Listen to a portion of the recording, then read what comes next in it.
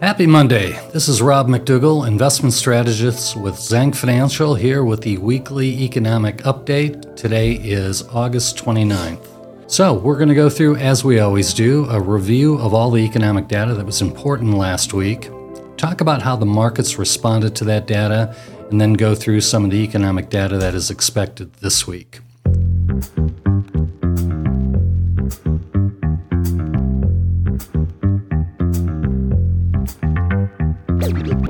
So for last week, it was a very mixed bag in terms of economic data, and the market did not respond well. The first data point we got was U.S. new home sales, and it was just plain ugly in a word. 511,000 total new homes in July. That was way down from the month before and far off the peak that we saw in December. So it is pretty clear that both increasing long-term interest rates as well as slowing economic growth here in the United States is impacting residential real estate. So if you were looking to sell your real estate in the last 6 months, you may have missed your window. In terms of initial claims, the weekly jobs claim number, that was good, and it looks relatively stable. It was 243,000 reported last week. I would say over the last 5 weeks, the numbers have been solid, probably better than expected. The big one last week, and this was the encouraging one. We've talked so much about inflation. Last week was the PCE, so that's the Personal Consumption Expenditure Indicator, and that is the one the Federal Reserve has always pointed to as their go-to in terms of gauging inflation. So the expectation was it was going to drop from a month-over-month increase the month before of a positive 1% down to a 0.1%. It actually came in at a negative 5% month-over-month. So that is very encouraging. On a year-over-year basis, that came in at 6.3%. But that's down from 6.8% the month before. So the July PCE number, very strong, corroborates what we saw on the CPI index 2 weeks ago. Now, there's also hope, we think, for inflation to look pretty good for the month of August as well. If you take a look at what we believe is a big driver to inflation, which is oil prices, going through to gasoline prices at the pump, continue to go down through the month of August. So that is a good backdrop, we believe, for the inflation data that we'll see next month. Last week, the economic data points, as I mentioned, were mixed. One thing that was decidedly not mixed, it was a commentary from Fed Chairman Jerome Powell at the Jackson Hole Summit on Friday. This really set the markets off. So the markets were struggling a bit during the week, had a tough Monday, and struggled back a little bit Tuesday, Wednesday, Thursday. On Friday, Chairman Powell at Jackson Hole had some pretty stark comments in terms of the Fed's approach and thoughts on the economy. In particular, Powell mentioned the Fed will not be shifting to a rate cut cycle anytime soon.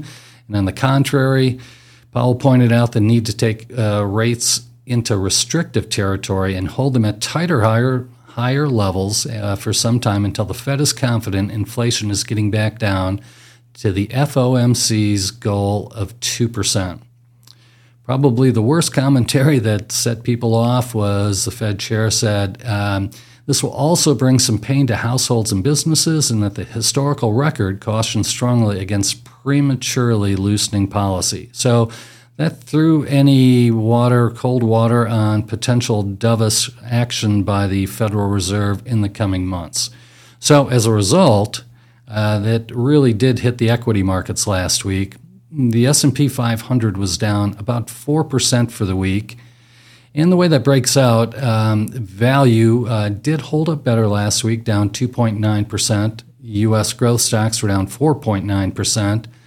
And small cap held up better than large cap last week. Small cap being down about 3.2%, large cap being down 4.1%. Now, we keep bringing this up because our portfolios are biased towards value, towards small cap. That has been a very good thing this year, at least in relative terms. So on a year-to-date basis, value stocks in the U.S. down 3.2%, growth stocks as of Friday down 27% year-to-date.